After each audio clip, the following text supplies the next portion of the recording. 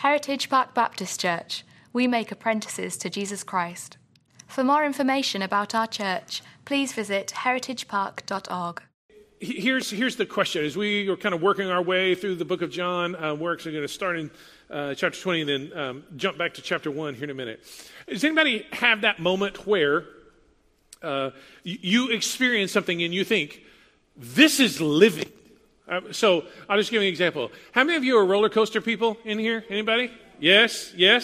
Hey, by percentage, much more than the 8:30 service. So all the thrill seekers are in here. It's good to know, okay? Like if we ever need you, this is where roller coaster people. Like you get maybe, I don't know if it's you top the first hill there, and click, click, click, click, click, and then that hanging moment, and you just think to yourself, oh yeah, this is living right here. So your hands go up and you scream and you loop or zip or whatever. I love roller coasters. Okay, just so we know and we can pray for all of you.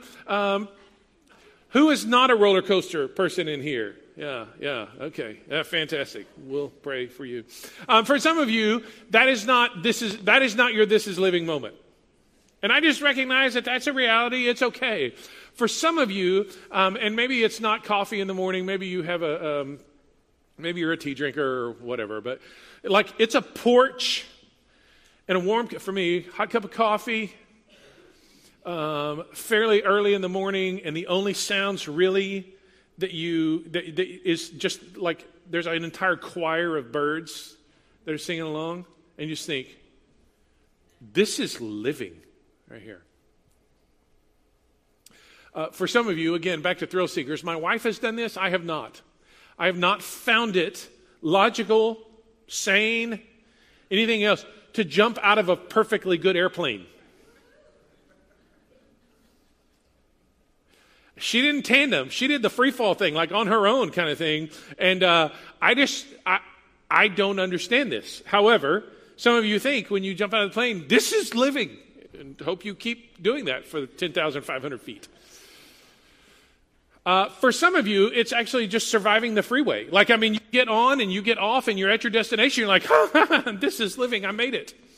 However it works out for you, you get the sense like there is something real and substantive and important, and like there's an animating kind of thing that happens inside of me. Here's what I want to say. This is the kind of life, like all of those little things, they are pointers to the kind of life that Jesus wants to give to us. This is really living. That's what he's about. In John chapter 20, starting in verse 30, here's what I want to say. This is after the stuff that we talked about last week. This is after Jesus appearing to Mary Magdalene at the tomb. This is after appearing to the disciples in the locked room where they were hiding. This is after appearing to Thomas, okay? Here we are, verse 30. Now, Jesus did many other signs in the presence of the disciples, which are not written in this book. We just don't know everything that he did. There was a lot of other stuff that he did.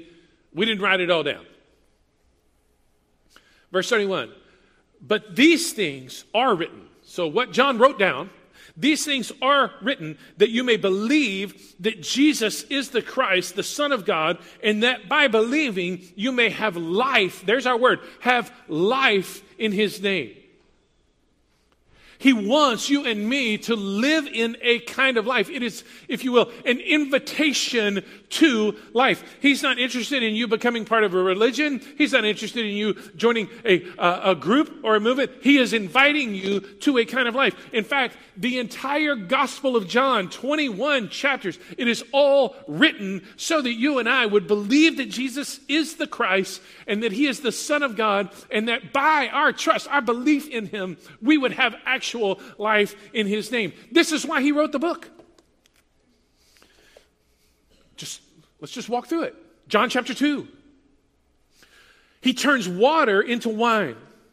And not that cheap stuff. Not the bottom of the shelf stuff. Not the stuff that's in the box in your fridge stuff. None of the...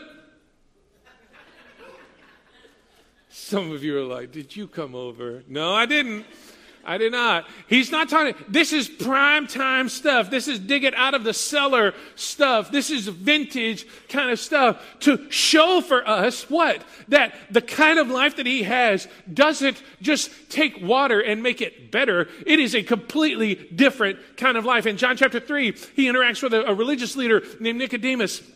And he says to Nicodemus, your religion and the stuff that you do, it's all good and well, but you must be born again. There has to be a different kind of life come into you from above. A different kind of life can be yours. You are invited to this kind of life through being born again. In John chapter 4, he encounters a woman with a pretty serious past. She's at a well.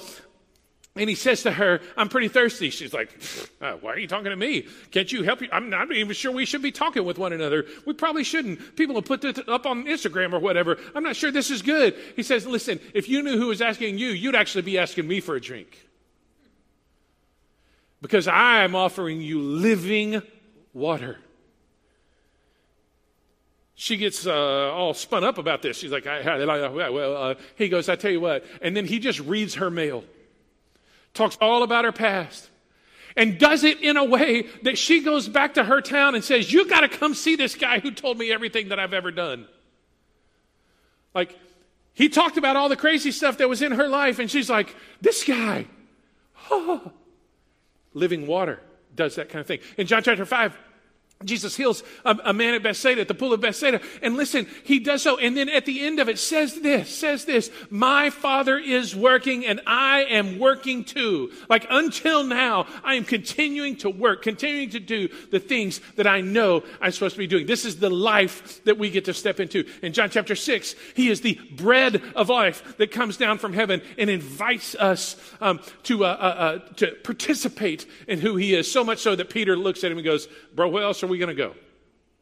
You alone have the words of life. In John chapter 7, he speaks of living water, these streams of living water that will well up within us when the Spirit comes to us. So what that means for you and for me, church family, is that if we are followers of Jesus, if we have come to him, if we have put our trust in him, we have a river inside of us.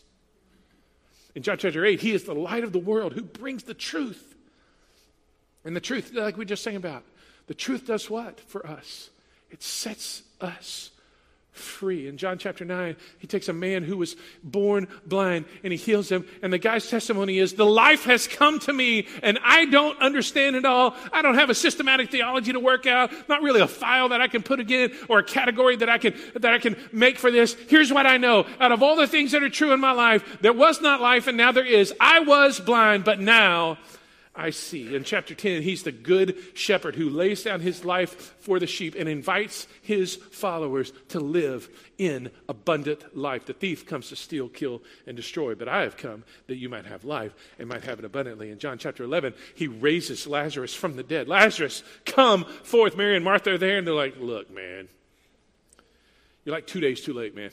Four. Yep. Looking at my date. 4 days too late. Had you been here, it would have been okay. He's going to rise again. Oh, well, I know he'll rise again at the last day. I believe that. No, you don't understand, Mary. Martha, you need to get this through your brains here. I am the resurrection and the life. In John chapter 12, he is the seed that goes into the ground and dies.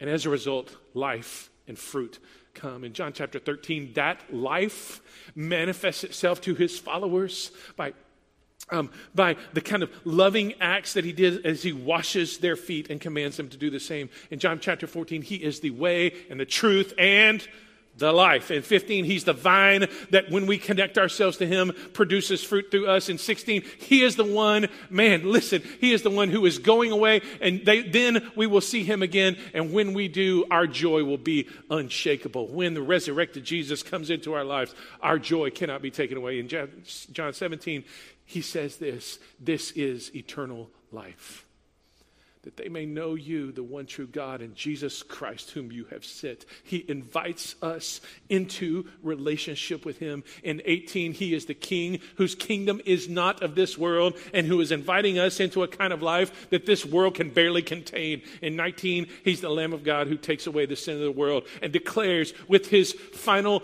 breath, but still an unstoppable, undeniable, undefeatable kind of life. It is finished, and in 20, he rises from the dead as the resurrected king, and in 21, making sure that even the traitors are restored and commissioned to a kind of life that Peter would ultimately live. This is the life that he invites us into. That particular word that he uses in chapter 20, verse 31, is the Greek word zoe. And I'm just setting that out for you so that you understand. Like, he uses something very, very specific here. And it's something like this. That Zoe is this kind of animating and illuminating power of eternity that is made available to us through trust in Jesus. It's animating, meaning it doesn't just kind of take up residence inside of us and then just kind of sit there. Like, you just put it in a can and put the lid on and poof, oh, there it is. Oh, that's very nice. It's not merely a deposit. Like, it goes to work in us to change us. It's animating, but it's also illuminating the life that he offers to us, that is available to us through trust in Jesus. That life is illuminating. It allows us to see what is real. It allows us to see what is real. And part of the problem is, part of the challenge is that so often, because of our day and our age and the easy distractibility and where we have distractions like ready, tailor-made for us right now, they're buzzing in our pockets even. We don't get to see what's actually real. We think what's real is what's in front of us, but that's not always the case. The word Zoe is contrasted, particularly in John, with two different words. Bios, meaning the kind of physical existence. We've talked about that before, just your physical stuff. But also the Greek word psyche, which is where we get the word soul, like psychology and that kind of thing. And really what that is interactive. So if you've got physical existence in bios, you've got interactive existence in psyche. And here's the deal, is that he contrasts that this way, to say there is an animating and illuminating power. And that power comes and is rooted in and brings the weight of eternity to us. And he brings us into relationship with him, and it gives us in him the kind of life that is indestructible, just like his is. What keeps me from this life? The answer is sin. Sin is what keeps us from this kind of life. Here, let me be clear. Not somebody else's sin. My own sin. In Genesis chapter 3, right from the very beginning, the temptation is to take what is not mine, take what I am not ready for, and try to claim it as my own. From the beginning, this has been the case. And so the sin, if you will, that we are tempted to, the sin that we experience, the sin that we commit, these are the things that keep us from that. It's not other people's sin, and it's not other people's choices that affect me. They do affect me. They do. The ripples of their decisions do wash up on my shore. But the life that Jesus offers can continue to be lived no matter what. So Paul says it this way in particular, and I just think this is so good. It's 2 Corinthians chapter 4. Here's what he says. My fingers at work. Here we go. 2 Corinthians chapter 4, verse 7. But we have this treasure in jars of clay to show that the surpassing power belongs to God and not to us. We are afflicted in every way, but not crushed. Anybody want that kind of life? We are perplexed, but not driven to despair. Persecuted, but not forsaken. Struck down, but not destroyed. And here's the money verse right here. Always carrying in the body the death of Jesus so that the life of Jesus may also be manifested in our bodies. What's he saying? He's saying there is a kind of life that is stained with eternity, and it's made available to us in Jesus, and we can continue to offer our life to him, and in some ways it'll feel like death, but really what it's doing is it's bringing life. I got all this stuff going on, but listen, the weight of that is not going to kill me. People have made choices, and the tsunamis are kind of going to wash over me, but in that moment right there, it is going to be okay. Why? Because I have the life of Jesus in me, and as he cannot be taken down, I ultimately will not be taken down either. This is the invitation. It's an invitation to life. Well, how do we get there? Well, John chapter 20. But these are written so that you may believe. Oh, there we go. Believe. Believe that Jesus is the Christ, the Son of God, and that by believing you will have life in his name. It's why it is available to us through trust in Jesus. It is trusting Jesus that allows us to live in and experience this life that he is offering to us. It's not a religious exercise. It's not... I had a conversation this week with one of my really like super nerdy friends, and he had just finished a big, thick book on epistemology, which, anybody just read a book on epistemology this week? Yeah, me neither. But we had a good conversation about what he did. And he said, in the book, one of the things he and I were talking about and dialoguing about faith, he said, I think one of the things that we have to get past is we think that faith means that I imagine that something is real, and therefore that's faith. Faith doesn't reside in my imagination. The reality that we are talking about is more real than anything that I could imagine. Faith gets past the words of oh yeah, maybe this could be. I could foresee an instance in which this is possible. It gets past that too. I have an inclination to this, and I am beginning to experience this as a reality. And so I just want to say to us here, when it comes to us putting our trust in Jesus, we are not just imagining some things. We are not creating a scenario in which it might be plausible that. We are putting our faith in some substance, into some reality, into some content. And what specifically, John points to these two things. We'll take them in reverse order, but I just want to point them out. These are written that you may believe that Jesus is the Christ. If you were here a few weeks ago, we've talked about this, seems like multiple times this spring. Christ is the Greek word for the Hebrew word Messiah. That Christ is the Messiah. That's what we're talking about here. And then the next phrase, the Son of God. The Son of God. Our faith has content, and that substance has those two things in it. So back to John chapter 1. This is where we'll kick back up here. John chapter 1. The first part of the content or substance of our faith is this, is that Jesus is divine. He is God. He's not some God. He's not a God, little g. He's not God. I'm sort of God, not semi-God. He is God. Jesus is divine. John chapter 1, verse 1. In the beginning was the Word, and the Word was with God, and the Word was God. There's a straight claim. Verse 1, right there. Verse 2. He was in the beginning with God. All things were made through him, and without him was not anything made that was made.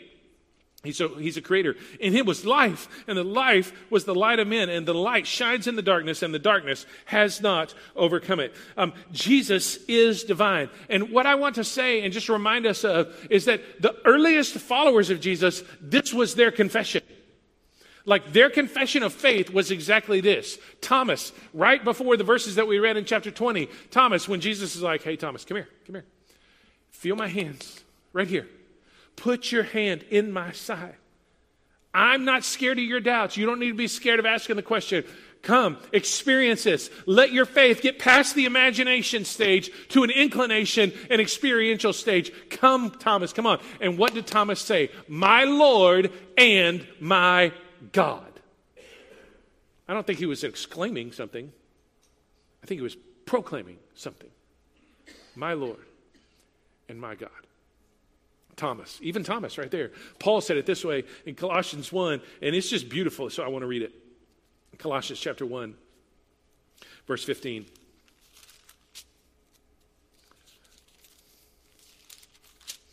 Here's what he says. He, that's Jesus, he is the image of the invisible God, the firstborn of all creation. Now, when you think firstborn, think preeminence. That's what we're talking about here, okay? For by him all things were created, in heaven and on earth, visible and invisible, whether thrones or dominions or rulers or authorities. All things were created by him and for him. And he is before all things, and in him all things hold together. Can we just marinate in that for a second? I mean, like, down to your atomic level. The electrons are spinning around the nucleus because God is holding them together. If he sneezed, we'd be in trouble, people, yeah? And if God will hold the atoms of your life together, don't you think he'll hold the rest of you together too? In him, all things hold together. He is the head of the body, the church. He is the beginning, the firstborn, preeminent there from the dead, that in everything he might be preeminent first. For in him the fullness, this is where we get, for in him the fullness of God was pleased to dwell. Paul is not saying he's like sort of God. No. He is fully God. And through him to reconcile to himself all things, whether on earth or in heaven, making peace by the blood of the cross. In Hebrews chapter 1, the writer of the letter to the Hebrews says it this way.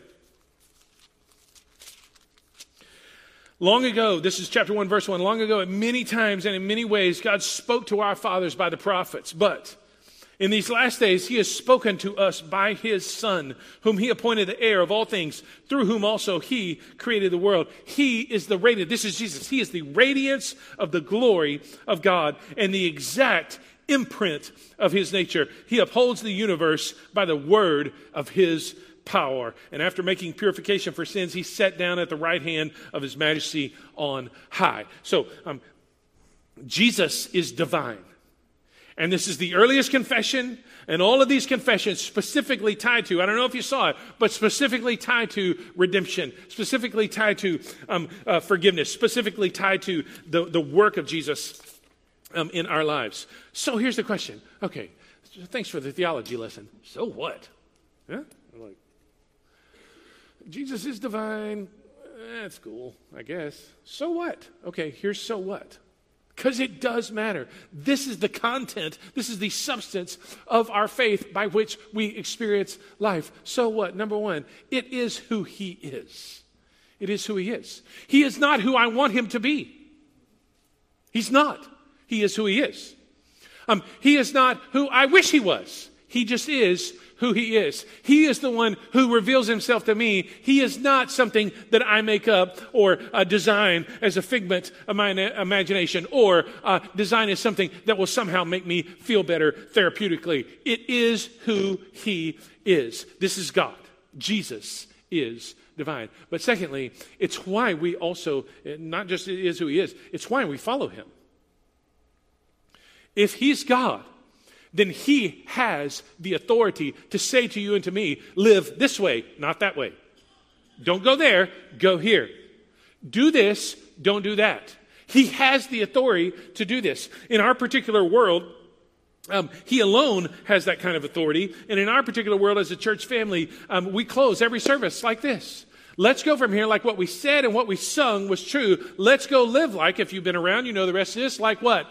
Jesus reigns over everything. We pull that right out of Matthew 28, verse 18, where he says, all authority in heaven and on earth has been given to me. Now, you think that's not some crazy claim? Go to your office tomorrow and just walk in and be like, hey, everybody, all authority in this company has been given to me. Let me know how that works out, okay? I just want to know. It's an absurd claim unless it's true. There are two options in the world. There's the option where Jesus is in charge, Or there's the option where somebody else is. And here's the deal. He says he is. He died and he rose like he said he was going to. I have bet my entire life on the fact that Jesus has been raised from the dead and that he is in charge. Listen, I know some of you have too. Here's the deal. That's a good bet. It's a good bet. He has the authority. It is why we follow him. And lastly, it's how we have hope. It's how we have hope. I've mentioned that all of the scriptures that we read, specifically about how he is divine, they all tie to redemption. They all tie to redemption.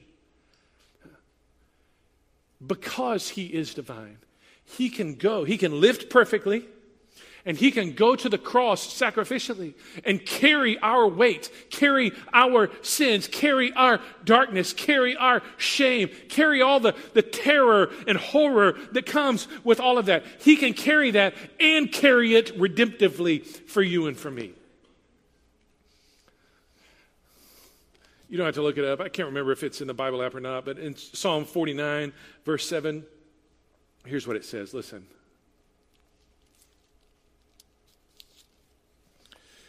Truly, no man can ransom another or give to God the price of his life. Truly, no man can do that or give to God the price of his life. So, this is a conversation that happens every so often. Some nice people come knocking on my door.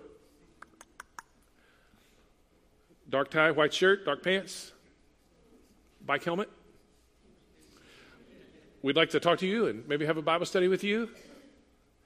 Oh, yes, let's do it. Their language has co-opted the term Son of God. They think son like I have offspring, like I have sons. And so I typically just cut to the chase with all of them. Same way with the other folks who show up. And they're like, hey, we'd like to give you some literature. It's called The Watchtower. Same conversation with both of them. I know. I say, you fellas, y'all may be nice people. Y'all may be good people, like genuinely good. I know how deep and dark the depravity runs in me.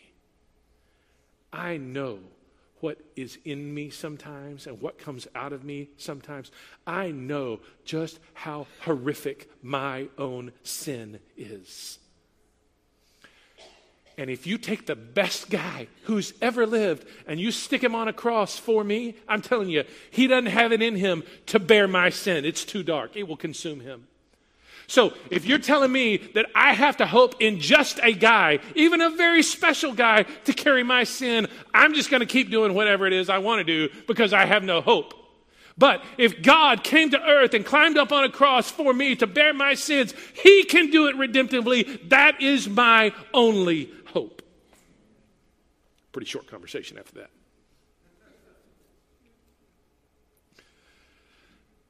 Truly, no man can carry the sins of another or offer to God ransom of his life.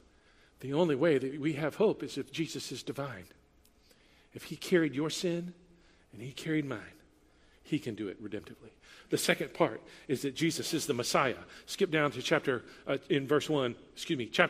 verse 9. The true light, which gives light to everyone, was coming into the world. He was in the world, and the world was made through him, yet the world did not know him. He came to his own. So let's just stop there. Jesus is the Messiah. What does that mean? Well, he is the promised one, and he is the anointed one. The promise began at the very, very beginning. In Genesis chapter 3, after Adam and Eve had stuck it in the ditch, man, God shows up and he talks to them, but he starts with this promise. Actually, he promises to the serpent in front of Adam and Eve so that we would know that this is a reality. Hey, here in a little bit, there's coming somebody. A seed of a woman. And the serpent will strike his heel. He's going to crush your head. It starts there. And what we figure out as the story unfolds is that Noah, he rescued some people we need a better rescuer than Noah. Abraham followed God, not perfectly. We need a better follower than Abraham. Moses, good prophet. We need a better prophet than Moses. We need a better priest than Aaron, and we need a better king than David. And the good news is Jesus has come to us. He is the promised one, and he is the anointed one. And secondly, what happened when he came, verse 11, he came to his own, and his own people did not receive him. He was rejected. Why? Well, they didn't like his version of power. That's part of it. They didn't like his version of power. I mean, even his own disciples. Like the religious leaders who stood to lose a bunch of earthly power, they really didn't like it. Government leaders, they really didn't like it. But even his own disciples. James and John, who, I mean, they're famous. They got books in the Bible, right? I mean, like, this is important stuff. James and John actually send their mom. Send their mom. Hey, Mom, will you go talk to him? Jesus, on behalf of my sons, they want to know if they can be your Secretary of State and Vice President when you come into your kingdom. Is that cool? You don't know what you're asking. And furthermore, my father, he's appointed such. But I mean, if that's not comical enough, like after Jesus is raised from the dead in Acts chapter 1, they come to him. He's told them all of this stuff about the kingdom of God. They come to him and they still say, like his disciples say, hey, is now the moment where you're going to restore the kingdom to Israel? Oh. They loved a kind of power that Jesus was not in love with, in fact, refused. Their kind of power exalted them. His kind of power, the kind of power he's bringing in, exalts him. Furthermore, they didn't like him. They didn't like him as Messiah because he revealed their sin. In John chapter 3, we'll get to it here eventually, but in John chapter 3, he talks about when he comes into the world, he's bringing the love of God and no condemnation, because the condemnation for those who don't believe is already on them. Why? Because they loved their deeds and they stayed in the darkness as a result of it. But, verse 12, that's not the end of the story. He was rejected by his own, but he was received by some. But to all who did receive him, to those who believed in his name, he gave the right to become children of God. He wasn't just making people into citizens of a kingdom. He was also bringing them into a family. He gave the right to become children of God, who were born not of blood. So let's just pause here, work this through. They were born not of the lineage. Okay? Your genetics don't make you a follower of Jesus. Your genetics don't allow you to see that he is the Messiah. Your genetics, the things that you have inherited, so to speak, do not make it better for you spiritually. Who were born not of blood, nor of the will of the flesh, meaning not of normal processes, nor of the will of man, meaning not imposed by parents, who, frankly, we would all choose for our kids. But they were born of God. They were born of God. The normal course is that life leads to death. But when it comes to Jesus, his death leads to our life. And this is what he has invited us. This is what he has invited us into. How does this happen? By verse 12, but to all who did receive him, who believed in his name. To believe him and to receive him. To let him in, take over. Let him become king of your life. Let him put the kind of life that he is offering. Let him put that inside of us. It is an invitation to life through trusting Jesus. The whole thing gets summed up in verse 14. And the Word, remember the Word who was God and the Word was with God? Back in verse 1, the Word became flesh. That's Christmas. I mean, we're the week after Easter, people. We're talking about Christmas. The Word became flesh and dwelt among us, meaning like Matthew, Mark, Luke, John, like the stories that are here are stories so that we understand the kind of God who is in pursuit of us. This is the story that is being told. He came, he lived among us.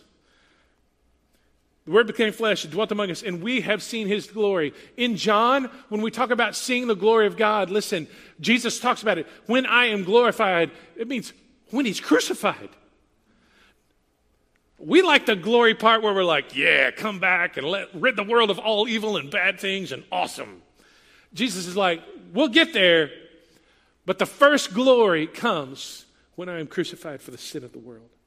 And we beheld his glory. That's what he says. So we got to see it with our own eyes. We know that it is finished because we saw him do it. Christmas came. Jesus came. He lived among us, and he ultimately was crucified for us and rose again. And then it says, we have seen his glory. Glory is the only Son from the Father, full of grace and truth. You want to know what kind of Jesus is in pursuit of you? What kind of life he wants to bring to you? This life that is animating and illuminating and marks us, stains us, and sustains us with the power of eternity. It is a life full of grace and truth. Some people think you got to have one or the other. Not in the kingdom, you don't.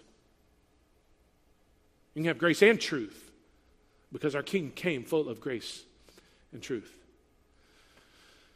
So I'm going to close by asking you this question. Which do you need more? Grace or truth? Like today, in this moment right here. Not which do you want more. We all want more grace. Like, oh yeah, come on. No. Which do you need more? Do you need God to speak to you a word of truth that will ultimately set you free, even if it's hard in this moment? Or do you need God to bring the kind of healing grace to you that makes you whole so you can live out the life that he wants you to live? Which do you need more? Grace and truth. Jesus came full of both. For you and for me. I'm going to offer a prayer for us. And we'll take a moment and respond. We'll close out services, but let's pray first. Father, in Jesus' name, you who came full of grace and truth, we, your people, who have been marked by you, who have been experienced the kind of life that you desire, you and I, oh God, please, let us be the kind of people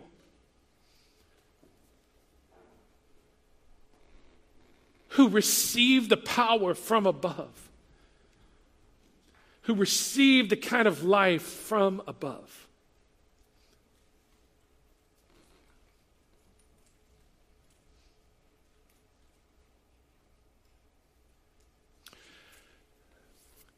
And Holy Spirit, as we put our trust in Jesus, I pray, oh God, I pray.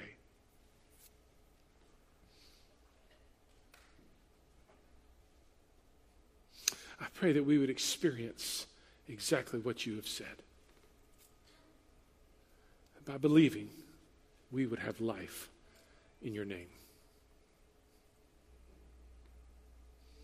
Grant us that for Jesus' sake. We pray in his name. Amen. Amen.